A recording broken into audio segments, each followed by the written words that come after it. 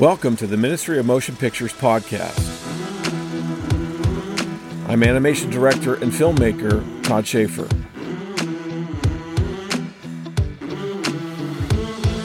Dr. Mark Coppenger is with me again as we continue to ruminate about Hollywood films and the Christian film genre. Dr. Coppenger is professor of philosophy and ethics at Southern Baptist Theological Seminary, and he supervises a doctoral program in Aesthetic Theology.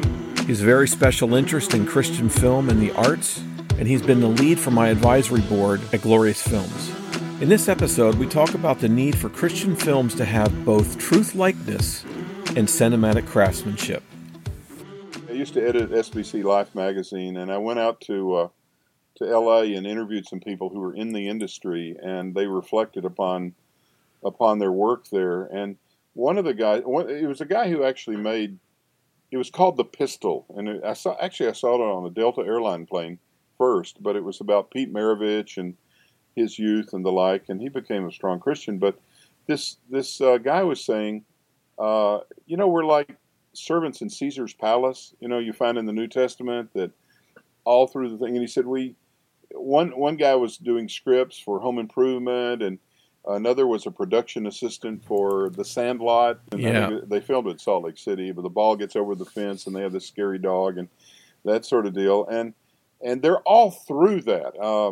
Jess Moody, when he was out there in Van Nuys, would have all kinds of people in his church. Some of them you just like, oh no, how you can't look to see how it's going to turn out with Burt Reynolds and Lonnie Anderson, or I think one of the Quaids was in there, and they had a guy named Al Kasha who won an Oscar for doing the music for either the Poseidon Adventure or Towering Inferno.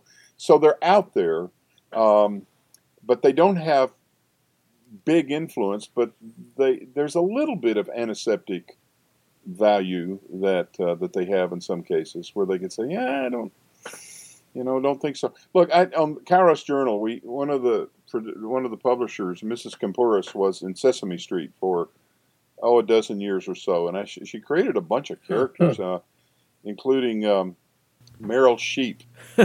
Meryl Sheep, she co-hosted the Today Show with the Count, and every once in a while, Henson would say, "Hey, let's do this. Let's kind of make something cute about witches," and she'd say, I don't feel good about that. I mean, this was Anton LaVey's season, and, the Count is Dracula, and why don't you make somebody his wife? And she said, I don't feel good about that, to sort of make light of the occult. And Henson would back off, and he'd say, well, we'll do something else. We'll change this little jingle. And so, yeah, God bless them, but I think it's a long way for devout Orthodox Christians to be studio chiefs, but I think it's a both-and thing. And I do think the industry's having a tough time. I mean, I know Amazon, Netflix, these guys are going great guns, and it kind of hurts my feeling to go to the theater and there were like 8 people in there. And so I try to buy a bunch of popcorn and Coke just to keep the thing afloat. I think they're in a teachable moment now. Well, the industry is facing a big change, and there's a lot of uncertainty right now, given all the players getting into streaming.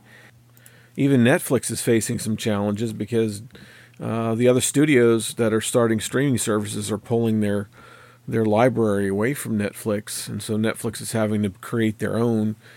And on one hand, it's creating a feeding frenzy for creating new content, but what's happening with the independents is more distressing, because it's very hard for independent filmmakers to raise the financing in the ways that they used to do that. We used to be able to pre-sell territories for distribution to raise a significant portion of our budgets, but we can't even do that now because the market is so uncertain for independents, and so we're sort of beholden to the big studios and the streaming services now. Did not know. Not surprised. Yeah. Not surprised.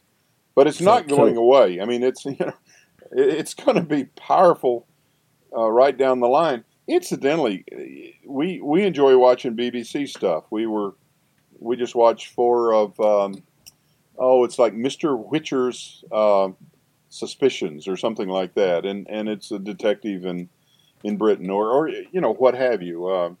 What was it, Summerby Murders or something like that. Sometimes we watch these murder mysteries, and it seems as though almost every time when there is early on someone in the episode who has a Bible and quotes verses or has a cross on the wall, Huh. or they're either going to be the murderer or some kind of creep. It's just so predictable. You'll have some twit as an Anglican priest or some phony or judgmental guy, and you think, come on, BBC, give us a break. So, boy, if some of these could just do a sympathetic treatment of a minister, and we've done the same thing. I mean, you'll have a guy preach hellfire and brimstone out in the Wild West, and then in the night he'll slip around behind the wagon and take a nip and try to grab some gal or something like that, and you say, come on, give us a break. What are some of the good things you're seeing in the Christian film industry? Well, I am encouraged, even though, I wouldn't rank these up with Training Your Dragon in terms of production values and all this sort of thing. I mean, I'm encouraged that the Kendricks have done some things, and the Fireproof and that one. I mean, that dealt with something people struggle with, and so I'm glad people are doing some things like that. Your own work is very impressive. In fact, let me tell you this. Today I had lunch with, I'll be as vague as I can, but a fellow who was raised in the Middle East. And my wife introduced us because she was teaching his wife English as a second language. And we got to talking about film today. And I said, look, I'm going to talk with a man tonight about film. And I said, do you enjoy films? And we talked about around the world, Bollywood, Nollywood, Hollywood, Shepperton Studios, just a bunch of stuff. And there were some films that they showed at an art house here in his native language, but he loves John Wayne Westerns and a variety of things, but he loves animation. He just gets such a kick out of animation, including Bearstein Bears and so forth. And this is a man who's grown, has a daughter in high school. He's just a guy from the Middle East, and he loves animation. It is such an infectious medium. Well, I recently saw a report, I think it was at the American Film Market website, and it showed that animated films are slowly eclipsing live-action films in the family film genre. But again, I mean, a lot of this stuff, like Rio or Lion King or something, a lot of it is keyed to children. And, of course, the parents go along and take them. But I don't know. Movies kind of like, what would be examples? I mean, even like the classics like Casablanca and Citizen Kane and 12 Angry Men and, just even the old black and white sort of classic. I don't know that we have fare like that we can plug into. And I think that, well, for one thing, and they used to do this on airlines. If you had a little bit of nudity or really raw talk, then they could edit them a little bit so everybody could watch them and not be offended. And in some cases, they'll have a film and they'll put in a little bit of something that would embarrass you to take your mother or your child or whatever. And if they would just take that little gratuitous thing out, but they're doing it to get whatever an R, then it could be such a good film. And I think Christians could tell some great yarns if and then tell them without these humiliating things, and step into the niche there. As a professor of Christian aesthetics, what do you see as some of the important values that Christian filmmakers should be striving for to put into their work, other than being biblically faithful and that sort of thing? Well, I think that there are. There are a lot of wonderful stories. I do think truth-likeness is awfully important. I remember Tom Hanks got a lot of kudos with that film, Saving Private Ryan, because the people who went through Normandy, they say that landing was the way it was. I mean, here's a guy, his arm shot off, numb, he picks up his arm and runs with it, the bullets whistling over, just the madness of the landing. And they said, you got that right. That's the way it was there. And in I think of like Christie. You remember this was a television series, and they were pushing us. Everybody turn out and watch Christie, and to me it was so saccharine and so precious, and even in terms of like outfits. What was the one? Blade Runner, started to introduce more of the this kind of dystopian, dirty, drippy kind of future instead of like, super clean space stuff or something like that. And so I think that if Christians could represent folks in truth likeness, I mean, we're truth people. And by the way, I don't think we need to worry about being preachy because, and we get so skittish about that. But Michael Moore, he is so preachy. Oliver Stone, so preachy.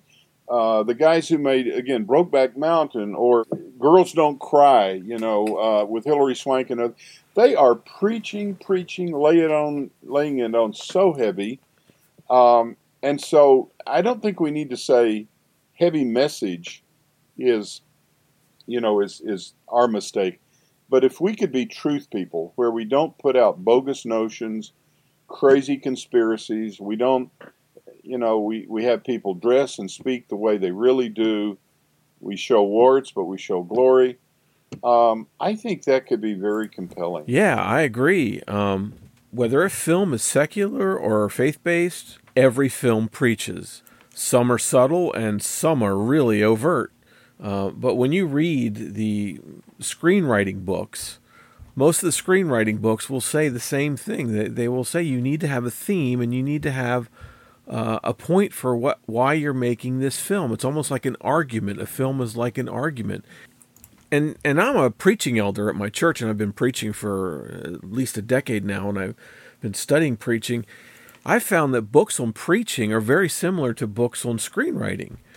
And I'm not talking about today's modern preaching books that are trying to draw from Hollywood and Hollywood screenwriting. I'm talking about books that were written a century ago, 2 centuries ago that I've read.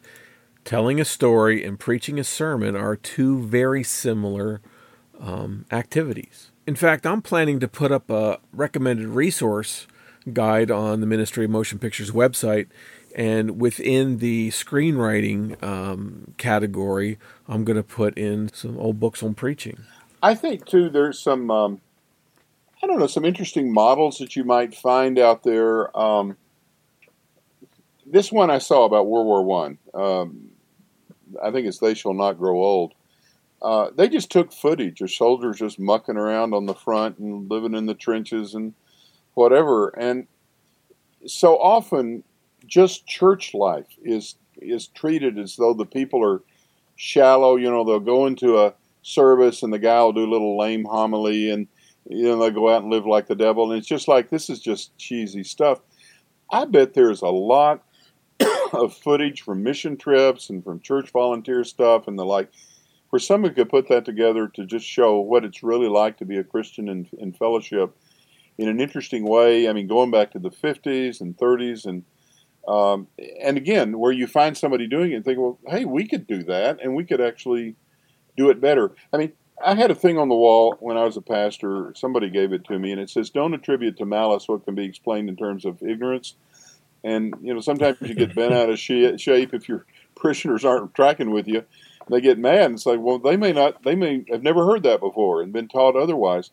Sometimes I get so frustrated at Hollywood, and then I think they don't have a clue. I mean, they'll do something about courtship or dating. And, I mean, these guys are in bed like on the first date or the second or whatever, and it's all very normal. And then you think, there's a richness to Christian dating where you're, the passions are raging, but you're wrestling with remaining chaste and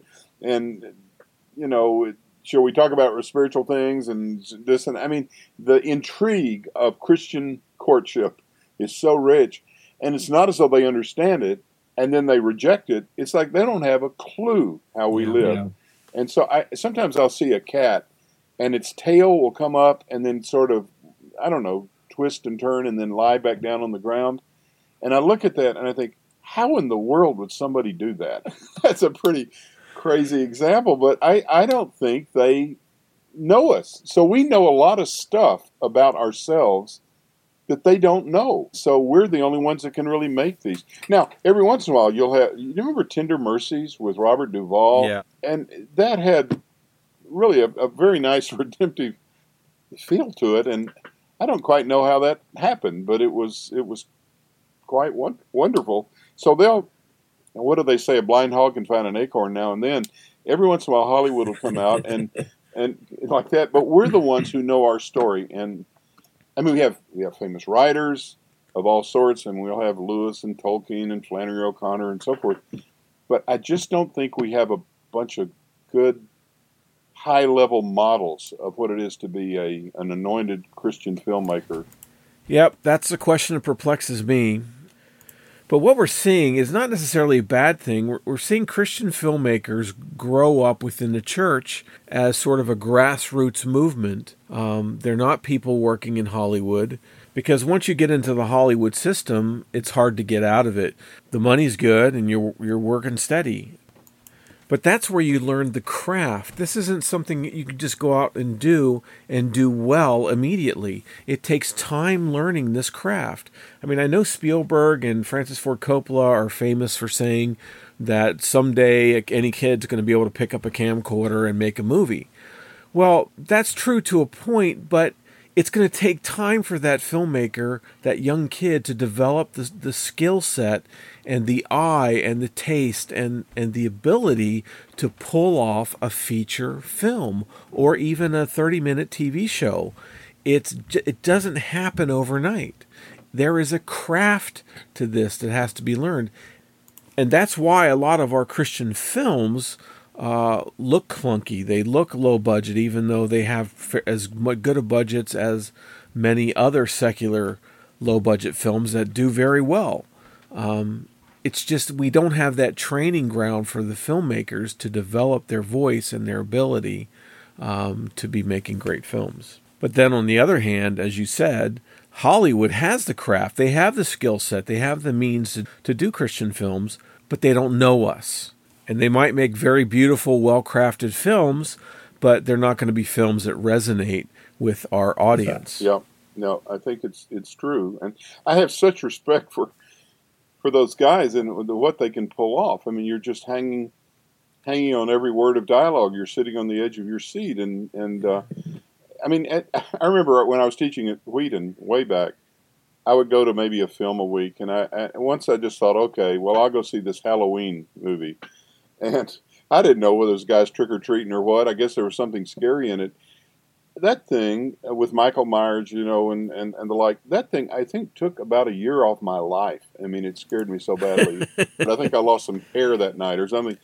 And even though it wasn't at all Christian or, it was just very strange and dark, I thought, wow, could they make a film? I mean, what a deal that was. Look, I tell you, and by the way, one of the things we get stuck on with Christians is that we have these little markers. You'll have language, sex, violence, whatever.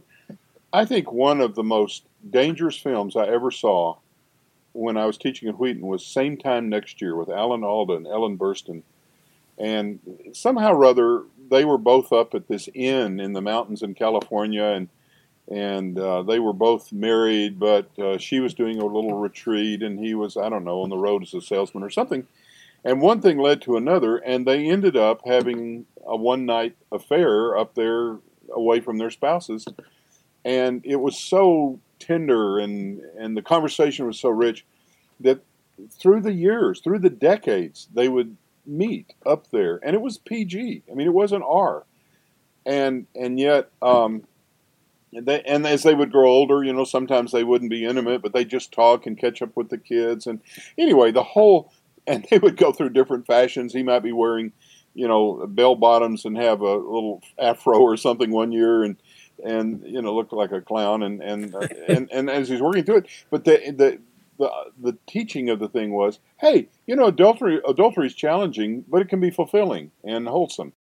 Meanwhile, if it was found that you went and saw, I don't know, let's just say something like Schindler's List, where there's just a little touch of nudity, or Deer Hunter, where he has some pretty rough violence. It's an R.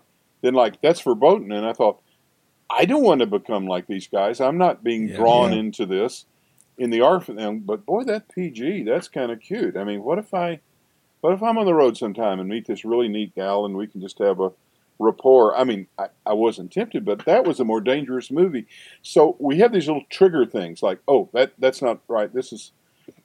I will mention one other problem. I think that there's a huge premium in the arts world, in painting and sculpture and all kinds of things, to be a little bit edgy and heretical just to get your creds. I can't make it too tame or they won't respect me. I'd better have something a little bit transgressive or bohemian and so I think sometimes they're not trusting of their Christian artists that, you say, okay, we'll commission a sculpture, and they, lo and behold, bring, as they did to Coventry, I think, this is a famous thing. They'll put like a nude female on a cross or something like that. And I mean, I've seen that before. And it's just, I mean, they're always pushing the envelope to do something. And like, well, I just want to expand this. Or I think it was, what was it? It was one of those, maybe it was Rob Bell. They had an art show, and then somebody, had Gandhi up there, and then someone puts sort of suggesting Gandhi's part of God's great work on earth or something, and someone put a little sticker up there saying, "Are you sure Gandhi's in hell, isn't he?" And he's really incensed, like, "Oh, how dare you?" And the idea was that in a Christian art show, you're sort of lifting Gandhi up as some kind of a saint, and so I think it doesn't take many of those things for people to say, "I don't trust these artists." They're too artsy and transgressive, and so I think that kind of plays in minds too. If we pay for this whole thing, we bring the whole crowd in to watch it, and then lo and behold, there's this, naughty part or something like that. Oh, never again will I pay these guys. I think it's a little bit of a problem. When we were in seminary, they came to chapel one day and they said, "Okay, there's a new film and everybody gets a free ticket, and you can go and you get a free popcorn." So we all went out there, being seminary students, poor, and it was Chariots of Fire. And I remember at the end, it's like Eric Liddell came off pretty well, and he was even preaching and so, "Oh, Jenny, the Lord made me fast, and when I run, I feel His pleasure," and all that. And then it ended, and we thought, wait, there's another reel. They left it out, and it's the reel where the guy then ends up in sort of a bordello in Liverpool, and it's like you can't end a film in such a kind way to the Christians, and so I remember Babette's Feast the first time I saw that. I just thought, wow, that was remarkable that this gourmet woman from Paris is preparing a wonderful meal for these Protestants out, and I mean it's like, really? How did that happen? It's kind of like an aurora borealis. You're sort of struck. It is a shame, though, that typically we have to rely upon their bus lines, And if we could run our own bus line where, say, like, get on ours and let us take you somewhere, I think that would be wonderful. Maybe there could be a big foundation. Somebody could, throw in $20 million to endow, Christian filmmaking funding or prizes or something. I don't know. That'd be something. I'd like to see that. I think that the Protestants have been behind a bit. I mean, I think the Catholics, the whole Italian, what is it, Cinecittà, you've got the whole Fellini, Antonioni, Scorsese, that tradition. Then you got Pathé in France and all that stuff. And I don't know that Protestants have done so much. Maybe, the Mormons, you got this thing with Napoleon Dynamite and some of these others. Wow, where did that come from? And I think maybe Capra may have been Christian Science. I can't remember. But we just haven't had a presence there. Our whatever, Orson Welles or our guys haven't made the big splash yet.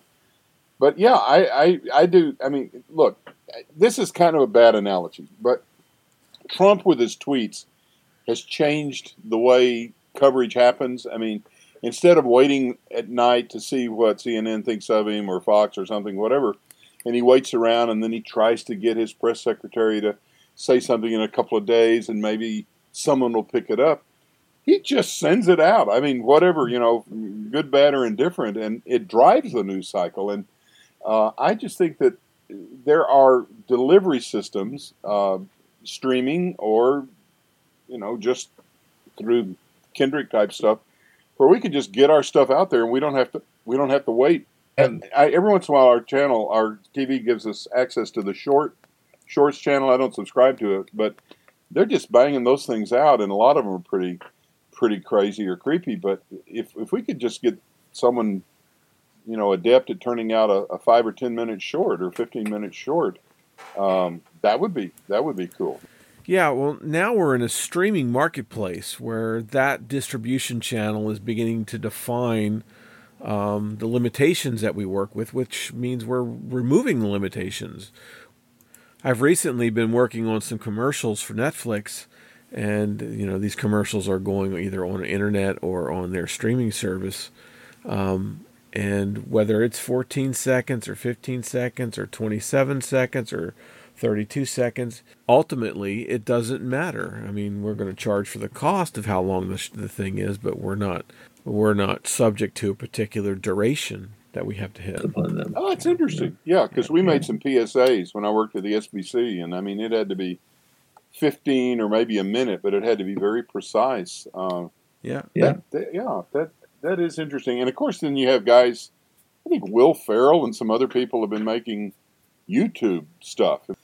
I mean, I think Spielberg, wasn't one of those first ones about this guy, I think it was Dennis Weaver, was coming down remote roads and this tractor trailer rig was chasing him, and I think it was called The Duel. Crazy stuff on the mountain roads of California, and it didn't have the finished look of Raiders of the Lost Ark or the budget, and yet, and maybe just through film schools or something like this. I think he was maybe doing that at USC or USC. It was a TV movie that Sid Sheinberg got him. But if somehow there could be entry-level stuff where you didn't have to work yourself up from being a production, assistant, finally getting a job to direct. But if we could have, I don't know, little budgets where you're like, hey, can you give us 10 minutes of this thing that nobody's ever heard of in Canada or something? Well, short films are the natural entry point for filmmakers to develop their craft.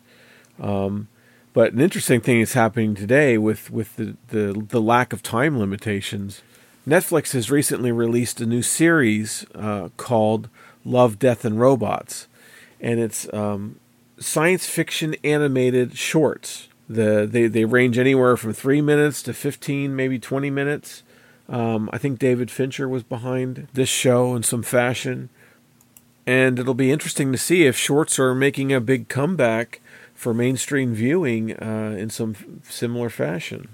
But be careful watching it, because some of the episodes are quite raunchy. I haven't seen them all. I have a friend at my studio who told me which ones I should watch and which ones to avoid.